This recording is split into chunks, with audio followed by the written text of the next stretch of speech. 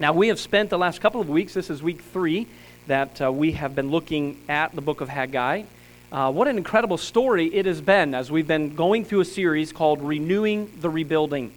And the Israelites have set in motion a really cool story for us to follow and to learn some key lessons from. Now, 2 weeks ago, as we dove right into this book, we learned that the Israelites had come out of the Babylonian exile, and as they had come back into Jerusalem, their main goal and focus was to rebuild the temple, the house of God.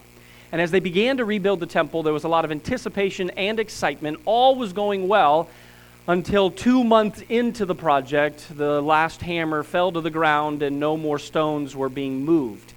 The Israelites faced a lot of opposition and a ton of obstacles.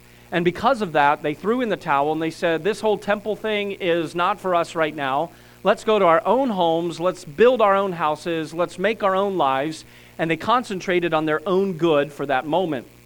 So what happened was that 2 years into this project, lots changing with their perspective, and they became spiritually complacent, spiritually lazy. Now, that's a very dangerous place to be. But after 2 years of facing opposition and facing all of these obstacles, they wanted to give up.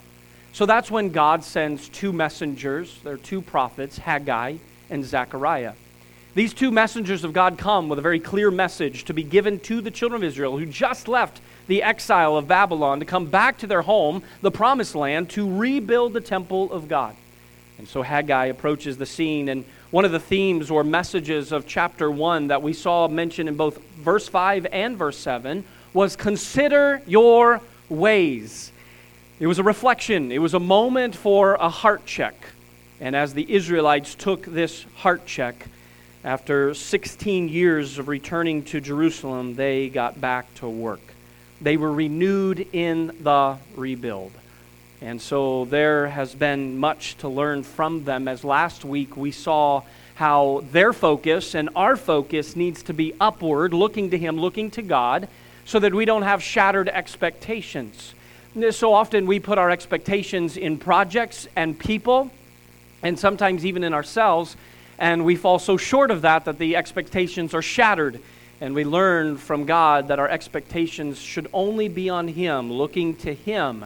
And when we find that, we'll find stability and strength instead of disappointment, being disillusioned, or even the source of fear in our life is when all of our expectations on what we can accomplish, what my own knowledge and my own experience will give me, instead of this trusting in God. We call that faith over fear. Mark chapter number 6. And this faith over fear presses us forward and keeps our focus in the right place. Now, today, this section of verses that we're going to study here in chapter number 2, we're going to look at verses 10 through 19. And these verses are going to help us to see a focus that is now inward. So last week we looked at a focus that is upward. Now we're looking at an inward focus. Not to trust in ourselves. We know better than to trust in ourselves. But the inward focus now is going to be for the Israelites in this story and for us today to say, what is the contamination that is in my own heart and mind that is causing me to fall away from God's will, God's leading, God's direction, God's path? What is it that is contaminating my heart and my mind? And by the way, all of us struggle with the outside elements of our life that become very contaminating, causing us to doubt, causing us to be disillusioned, causing us to be fearful. And so God is going to send His messenger Haggai to give a very clear message about sin. And so it's been close to 2 months. Okay, now timeline. They came back to Jerusalem for 2 years. They worked hard at rebuilding the temple. They threw it all away and said, we can't do this. For the next 14 years, they concentrated on their own goods. Haggai comes and says, let's get back to work. Consider your ways. Let's do this thing. Chapter number 2, they're working hard on the temple, but they come to the month of September. It's the month for all of the feasts, and they're spending time concentrating and celebrating those. And so as we looked at chapter number 2, verse 1 last week, we saw that the messenger Haggai came. The last day of the Feast of Tabernacles, the Feast of Booths, they left their homes. They went and built these leafy huts that they would live in for this 1 week to remember as a memorial as their forefathers would wander through the wilderness for 40 years. And so the message that they gained was back in September 21st. Now when we come to verse number 10, we're going to find that it is the 24th day of the 9th month, which is not our 9th month, but it is the month of December. And so here we're going to find that the Lord is going to speak to Haggai after a very time away for 2 months. And here's the message he gives. Look at verse number 10 with me, Haggai chapter 2. In the 24th day of the 9th month, in the 2nd year of Darius, came the word of the Lord by Haggai the prophet, saying, Thus saith the Lord of hosts, Ask now the priests concerning the law, saying, If one bear holy flesh in the skirt of his garment, or in the wing, the latter part, and with his skirt do touch bread, or pottage, or wine, or oil, or any meat, shall it be holy? And the priest answered and said, No. Then said Haggai, If one that is unclean by a dead body touch any of these, shall it be unclean? And the priest answered and said, It shall be unclean. So if the garment touched those things which were set aside in God's house in the temple to be holy, and that were to touch those items of holiness, would that garment then become holy? The priest said, well, no. But then he says in verse 13, But if that same garment were to touch the unclean, then would those become unclean? And the priest answered and said, verse 13, Yes, it shall be unclean. Verse 14. Then answered Haggai and said, So is this people, and so is this nation before me, saith the Lord. And so is every work of their hands, and that which they offer there is unclean. And now I pray you, here's that word again, consider from this day and upward, from before a stone was laid upon a stone in the temple of the Lord. So he's referencing back to even before the project began in chapter number 1. Since those days were when one came to an heap of 20 measures, there were but 10. But when it came to the press fat or the wine press for to draw out 50 vessels out of the press, there were but 20. I smote you with blastings and with mildew and with hail in all the labors of your hands, yet ye turned not to me, saith the Lord. An interesting thought there. So before even the first work of moving one stone to another on the temple of the Lord, before that even happened, they were finding God's punishment had come on them. Their grain in their fields, which should have been producing much bountiful supply, was only bringing in half. And their wine press, their vines, were only producing even less than half of what they should have been.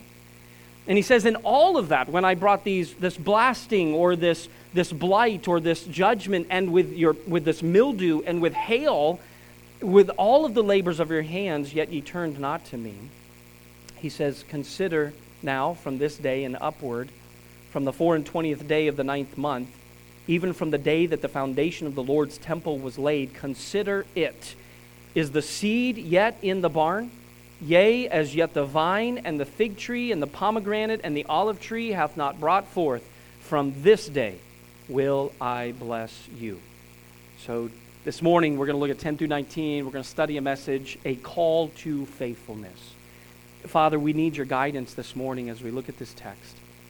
I know that as we study an Old Testament text, certainly as a minor prophet as this, there was a very pointed reason why this was written, as to give testimony of the history of your people.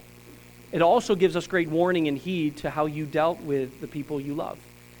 And so, Lord, today I would ask that you would help us to see how this can connect with us. Help us not to read too deeply into the text and get things confused, calling ourselves as the church the Israelites, for that's not true.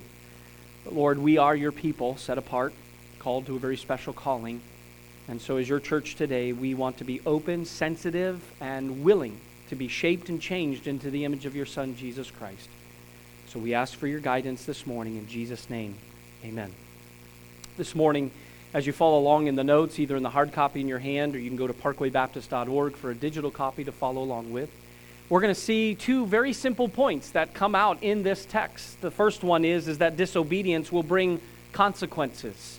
This is not a wooing or wowing point by any means. But yet it is a crucial point from the text. You know, disobedience is not just a struggle of childhood and adolescence. There's a natural pull in our hearts. There is this pull in our hearts and in our own lives that we want to be in complete control. Today we celebrate back to school, and as college students are headed off, some have already left, some are getting ready to head out here in the next couple of days.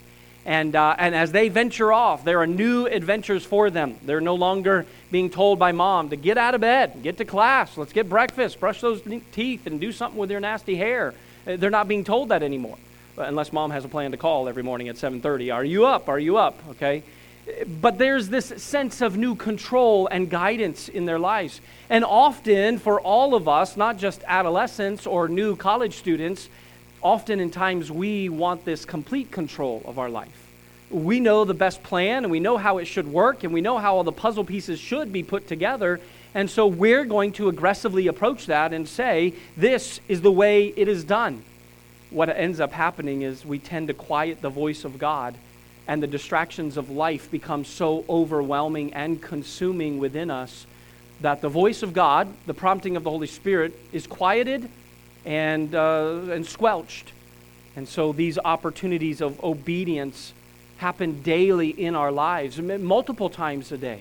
You know what that opportunity of guidance of the Holy Spirit, a voice of the Lord, a prompting within your heart, you know what that is, but the time comes where we will either obey or we will disobey. We will quench the Spirit's prompting in our hearts. We'll quench the Holy Spirit's guidance in our mind. We become desensitized to His leading in our life. And truthfully, that's when disobedience becomes very natural for us. And we have so much disquieted the voice of God, and we have often then become desensitized by quenching the Spirit, that this natural habit of just functioning in the way we want doesn't alarm our spirit anymore. That's a dangerous place to be. When our habits of sin and disobedience become so natural that there's no longer a stirring in our heart for repentance and to be renewed in our spirit again. It reflects in our attitude, and it shows in our level of submission, or really yet a lack of submission in our life. Now, folks, we understand that we cannot stop God's work just because we don't want to participate. The Israelites thought that they could stop what God wanted to do through Israel, through His temple, through what He had called them to do, if they just wandered far enough away and quieted the voice and the prompting enough that it would all just disappear and go away. We know that doesn't happen. There was a man that once met Horace Greeley. He was the famous newspaper editor on the street. And when this man met him, he said, Mr. Greeley, I want you to know that I have stopped your paper. Mr. Greeley responded, well, have you? Well, that's too bad. And he went on his way. The next morning, Mr. Greeley met the man again and said, now, sir, I thought you had stopped the Tribune. He said, well, I did. Well, then there must be a mistake, said Mr. Greeley, for I just came from the office and the presses were running. The clerks were as busy as ever. The compositors were hard at work, and the business was going as it was yesterday and the day before. Oh, said the man, I didn't mean that I had stopped the entire newspaper. I meant that I had stopped my copy of it because I don't like your editorials that you write. You know, you see in a story like this, the truth of what was trying to be communicated. And often in the same way as individuals who rebel against God, we're like that man who proudly will announce and proclaim that we have stopped the work of God. But the truth is that though we reject God's rule in our life, that doesn't stop God's rule in everything. The Holy Spirit's going to continue to prompt. God will get a hold of our attention. God will lead us. And what is not true and what is not so is just because of our disobedience doesn't mean God's going to stop working. So in our story today, God would not bless His people the way He wanted to because they were tainted.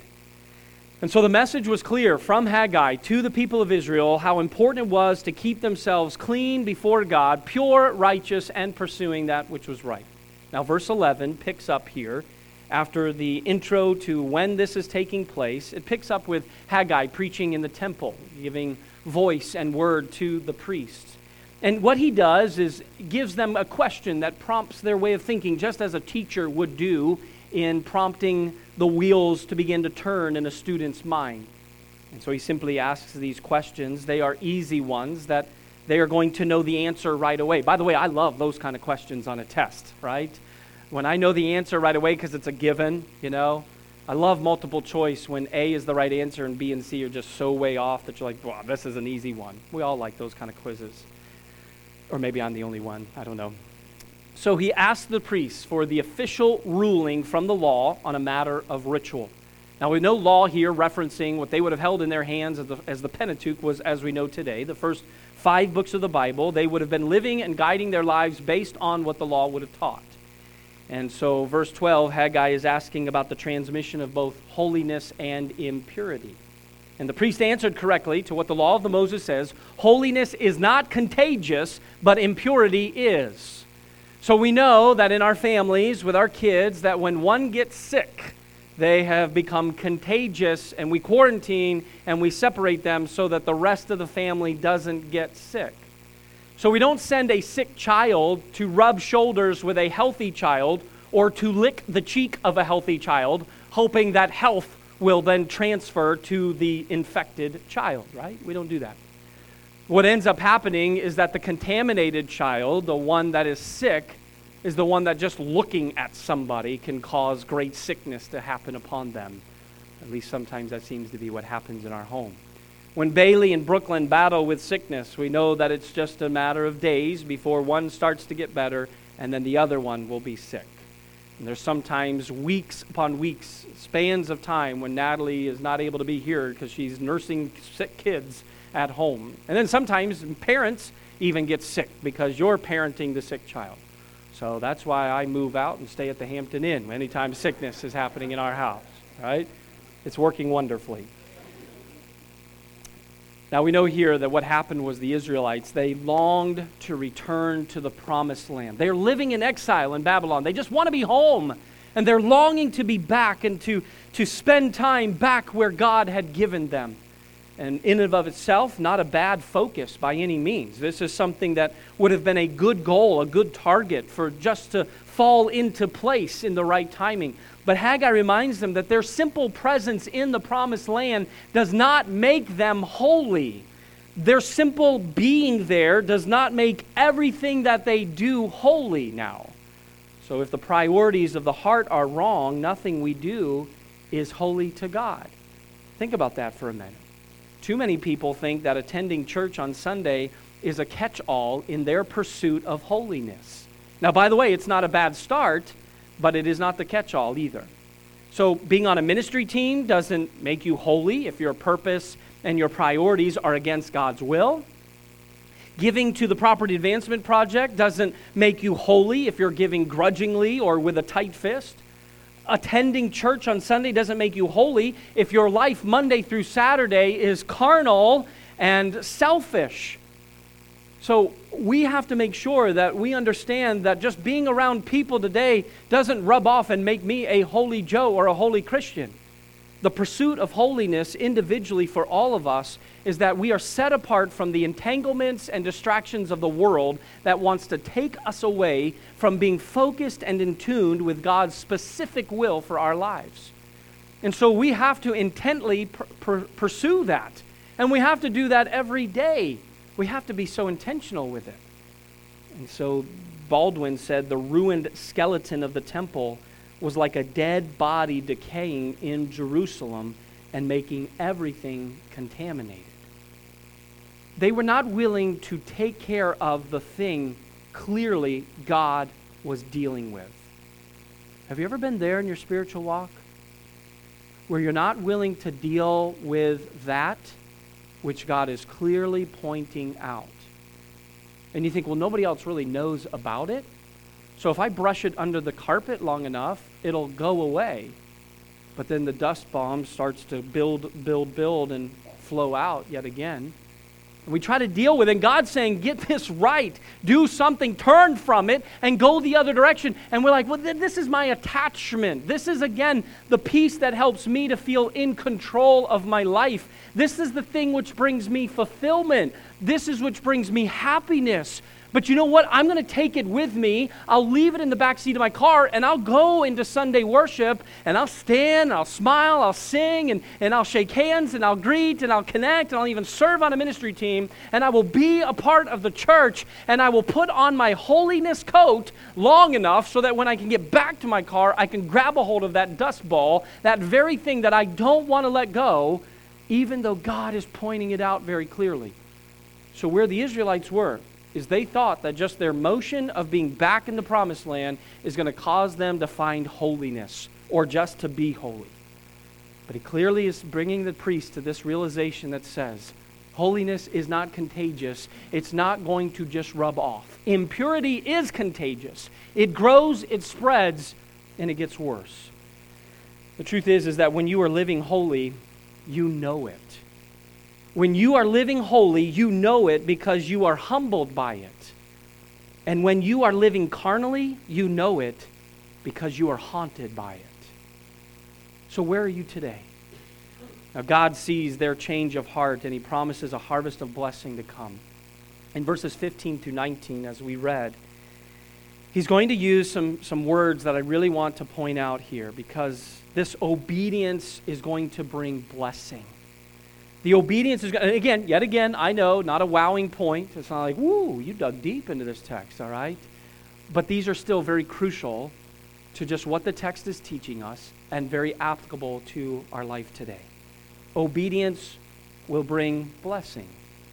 Now, the people who hear the prophet Haggai and the message that he is speaking, they will be given a successful season of their farms and crops. Now, December has just ended the rainy season of Israel.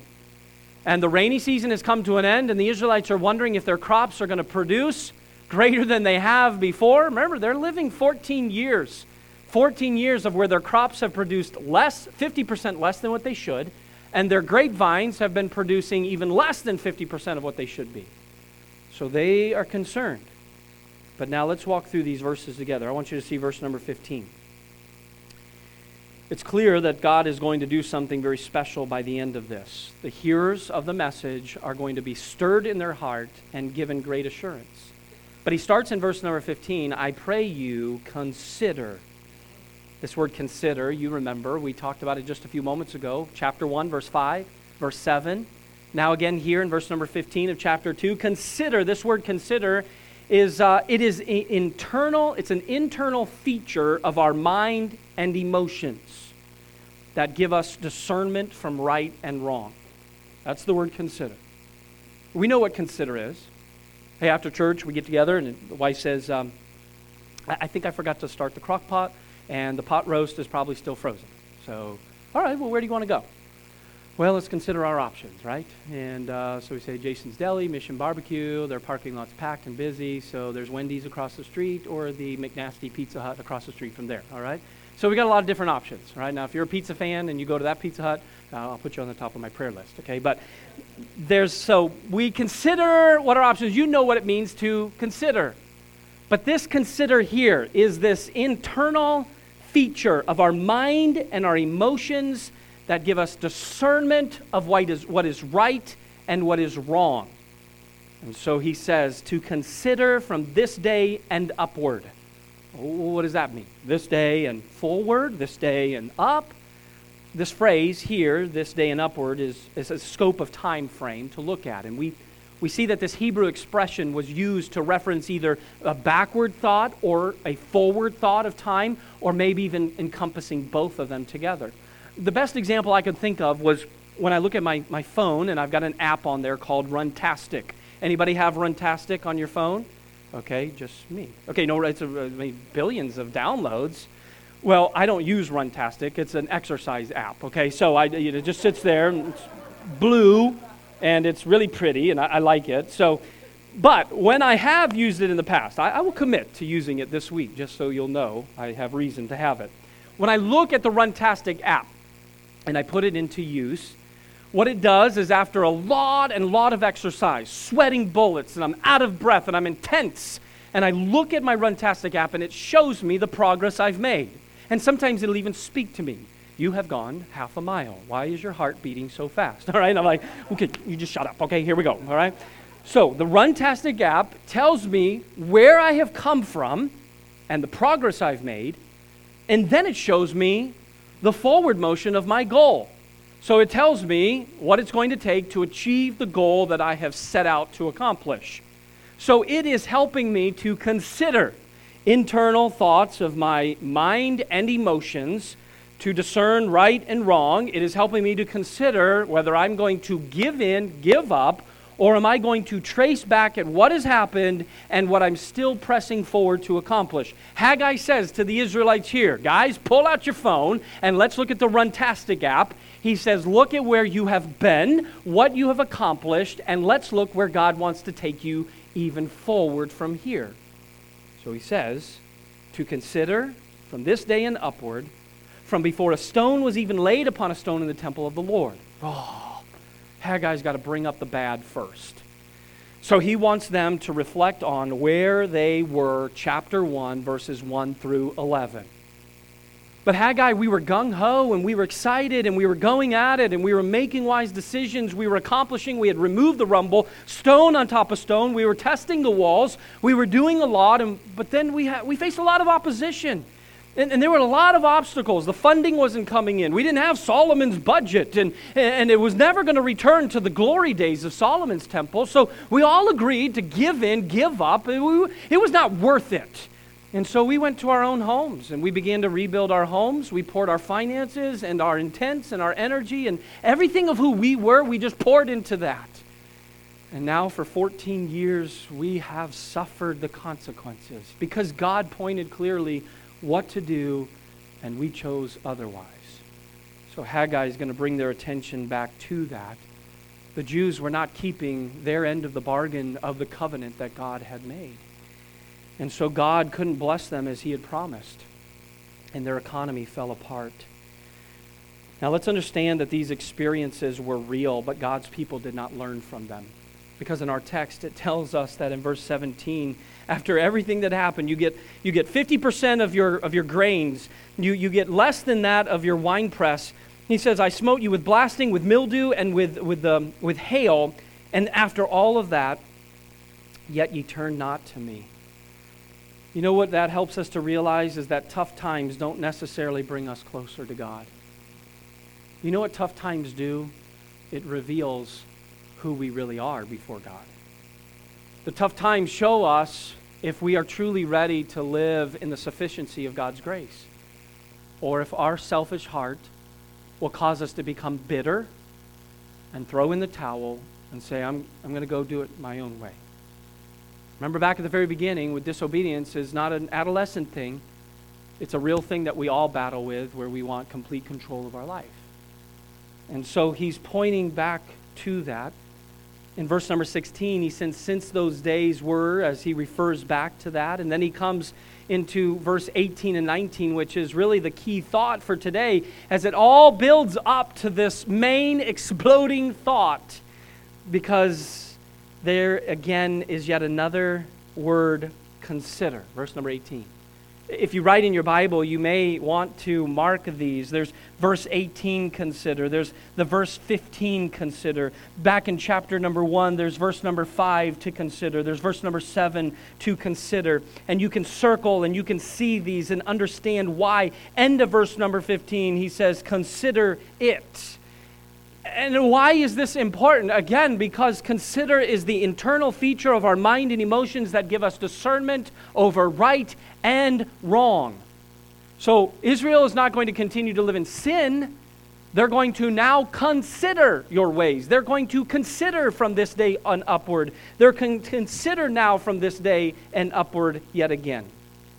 And so here, having looked back, Haggai now says, let's look ahead from this day onward. And he does it by making a solemn declaration. Look at what he says. He says, consider now from this day and upward, verse 18. He's going to make it official and legal. He says, from the 4th and 20th day of the 9th month, even from the day that the foundation of the Lord's temple was laid, consider it. Is the seed yet in the barn? Yea. As yet the vine and the fig tree and the pomegranate and the olive tree hath not brought forth. From this day will I bless. That's one of those conversations where you're just waiting for that last statement to be made, and you hope it's going to leave you on cloud 9. Like it's that conversation with your boss. It's the conversation with your manager. It's the conversation with your parent. It's something that is building, building, and building. Reality has to point back As the Runtastic app shows us, the struggles just to get that first half mile in or to get that first mile in. It shows us the struggles where we had to slow down or we had to stop to let the dog do their business or whatever. We were slowed down, bogged down, and now he says for us to look ahead. And he says, while we're looking ahead, let's leave this on the high end. And he says, God says, I will bless you from this day on. So the blessings might not come immediately, but they will come. You know, for us as Christians, sometimes we look for immediate blessing, don't we? Don't we tend to fall into that trap? Think about this. What does that look like for us today? Sometimes, if we're not careful, our sole motivation for obedience is looking for immediate blessing. So if I go to church on Sunday morning, it should end up being a really good day. I mean, if I'll get out of bed, I'll get the kids ready, we'll dress up, we'll get to church, we'll sit there, we'll participate. I mean, surely God's going to give us a good rest of the day. I mean, if I go to church on Sunday morning, the afternoon golf round should be pretty good for me. I mean, a hole in one at least, right? Or maybe a par. If I give in the offering today, I should see financial increase this week. See, again, the wrong motivation is looking for immediate blessing to our obedience. If I read my Bible and I pray, I should get along with my wife today. Well, sometimes you even find that getting away after reading your Bible and prayer, the enemy is on high alert, ready to attack. And the enemy's not your wife. All right? I know sometimes your spouse seems like your enemy, but they're not your enemy. But the enemy is on high alert. He doesn't like the fact that you're growing, taking steps, and you think, well, I just read my Bible this morning and had a good time of prayer with God. The least God could do is help my spouse to be kind to me or my kids to behave and not give me trouble. Then if I do right today and I avoid wrong, then I should get a big blessing of some sort today. Now, don't get me wrong. When we do right, there's usually certainly a good feeling of accomplishment and peace within our heart of what we're doing pleasing to the Lord. But our sole motivation is not the immediate feeling, but rather being motivated in our love for God. This past week, we met with our school staff and our church staff, and at the end of our session, we reminded ourselves about true motivation, what that motivation should be. And it was all referenced back that all of our motivation in life should come because we are in love and living in the love of God. Too many times we're motivated because of performance. So if I can perform the Christian life in an acceptable manner, I will find reward and blessing. If I can perform it to what the church has taught me to do, if I will perform it to what my Bible college guided me to do, if I will have rules and regulations like I learned 20 years ago or 10 years ago, if I will shape my life in that way, if I can perform to the highest, I will gain great blessing in my life. A wrong motivation, a wrong inspiration. We should not be performance-driven. Then the other area is indebtedness. We look at this indebtedness, and the message oftentimes is said out of a sincere heart that says, Jesus Christ died on the cross for your sins. The least you can do is live the rest of your life for Him. And though the message behind that statement is true, what becomes then the sole motivation of our life is that I have to go to church today because Jesus died for my sins. I have to be on a ministry team because Jesus died for my sins. I mean, He gave it all. Can't I give Him some? I mean, He gave everything. I should be able to give Him a Sunday. And all of a sudden, our motivations are skewed by performance and in this indebtedness. But when we find ourselves living in the love of God as our sole motivator, and we can't help but want to be in His presence. We can't help but want to be with His church. We can't help but want to use our gifts and our talents and our abilities to be a blessing to the church as well as to glorify God. So you see how things in our life begin to shape and form based on the only motivation of living in the love of God. So the people of Israel, they were going to have to learn this. Now, they didn't have the New Testament text that we have. And when Jesus looked at His followers and He said, if you love me, keep my commandments. Now somebody say, well, there's performance-based. No. Because he says, if you love me, you're going to naturally do as I've said to do. So the Israelites are teaching us something here. Because the people of Israel were called to faithfulness. And you say, how does this whole faithfulness connect? The dictionary tells us that faithfulness is to follow through with a commitment regardless of difficulty. Another dictionary definition says faithfulness is firm in belief, reliable, dependable, honest, loyal, consistent in the performance of duties of service, steady, not fickle. Now, one thing I do know, and I want us to be very clear about it this morning, is that being faithful does not mean being perfect. Being faithful, a call to faithfulness, is not a call to perfection. But what it is a call to do is to live holy. So God knows us. He knows that we're not going to be perfect. He is the one who declared that all have sinned and come short of the glory of God. He knows that there is written, there is none righteous, no, not one. God knows we cannot achieve perfection here on earth. That's why he sent his son Jesus Christ as the sinless Lamb of God to die on the cross for our sins and all the sins of mankind. So that today we can sit with assurance that somebody has been my substitute to pay the penalty and price for the wages of my sin, for the payment and price of my sin personally. And so Jesus did that. So that now we can have the great assurance that said that when God commendeth, extended, and demonstrated his love toward us, and that while we were yet sinners, Jesus Christ died for us. So we confess those sins to an almighty God, and we claim him to be our Lord and Savior. It's a life and calling to surrender. It's to say that I give up in complete control. It says that I can't figure out life on my own. It says that if I take the last breath today, where will I spend eternity, young and old? So that question ponders for all of us. Our call to faithfulness is not a call to perfection, but rather to consistency and reliability. It's a life that is motivated out of love for God and does what it can to live by obedience to his will. So the question I ask for all of us, as Haggai would ask a lot of questions to the people of Israel, but the thought we take today is, am I living a life following the call to faithfulness? Disobedience is going to bring consequences. Obedience will bring blessing. Where are you living today? God, I thank you that you have led us in a direction of studying through this little book. And I thank you that we can connect some dots, and as this teaching is here, we can apply it to who we are today. So, Father, in these closing moments, I don't know how you're stirring and working, but we want to submit to that. I don't want us to be distracted by any other elements other than honing in on the very fact that you're prompting in our hearts for something. If there's somebody here today that doesn't know Jesus Christ as their personal Savior, they don't know that if they were to die today, where they would spend eternity. Maybe they're confused about even life after death. Maybe they think they just go to the ground and no more. Maybe they think that they've got a lot of years ahead of them, and they'll think about it when they're older, or maybe when they're on their deathbed. But God, you will draw men to yourself. You'll convict their heart. You'll prompt their minds and their hearts to think about their own eternity. And so if somebody here today is thinking about that, would you give them boldness to come to grips with that?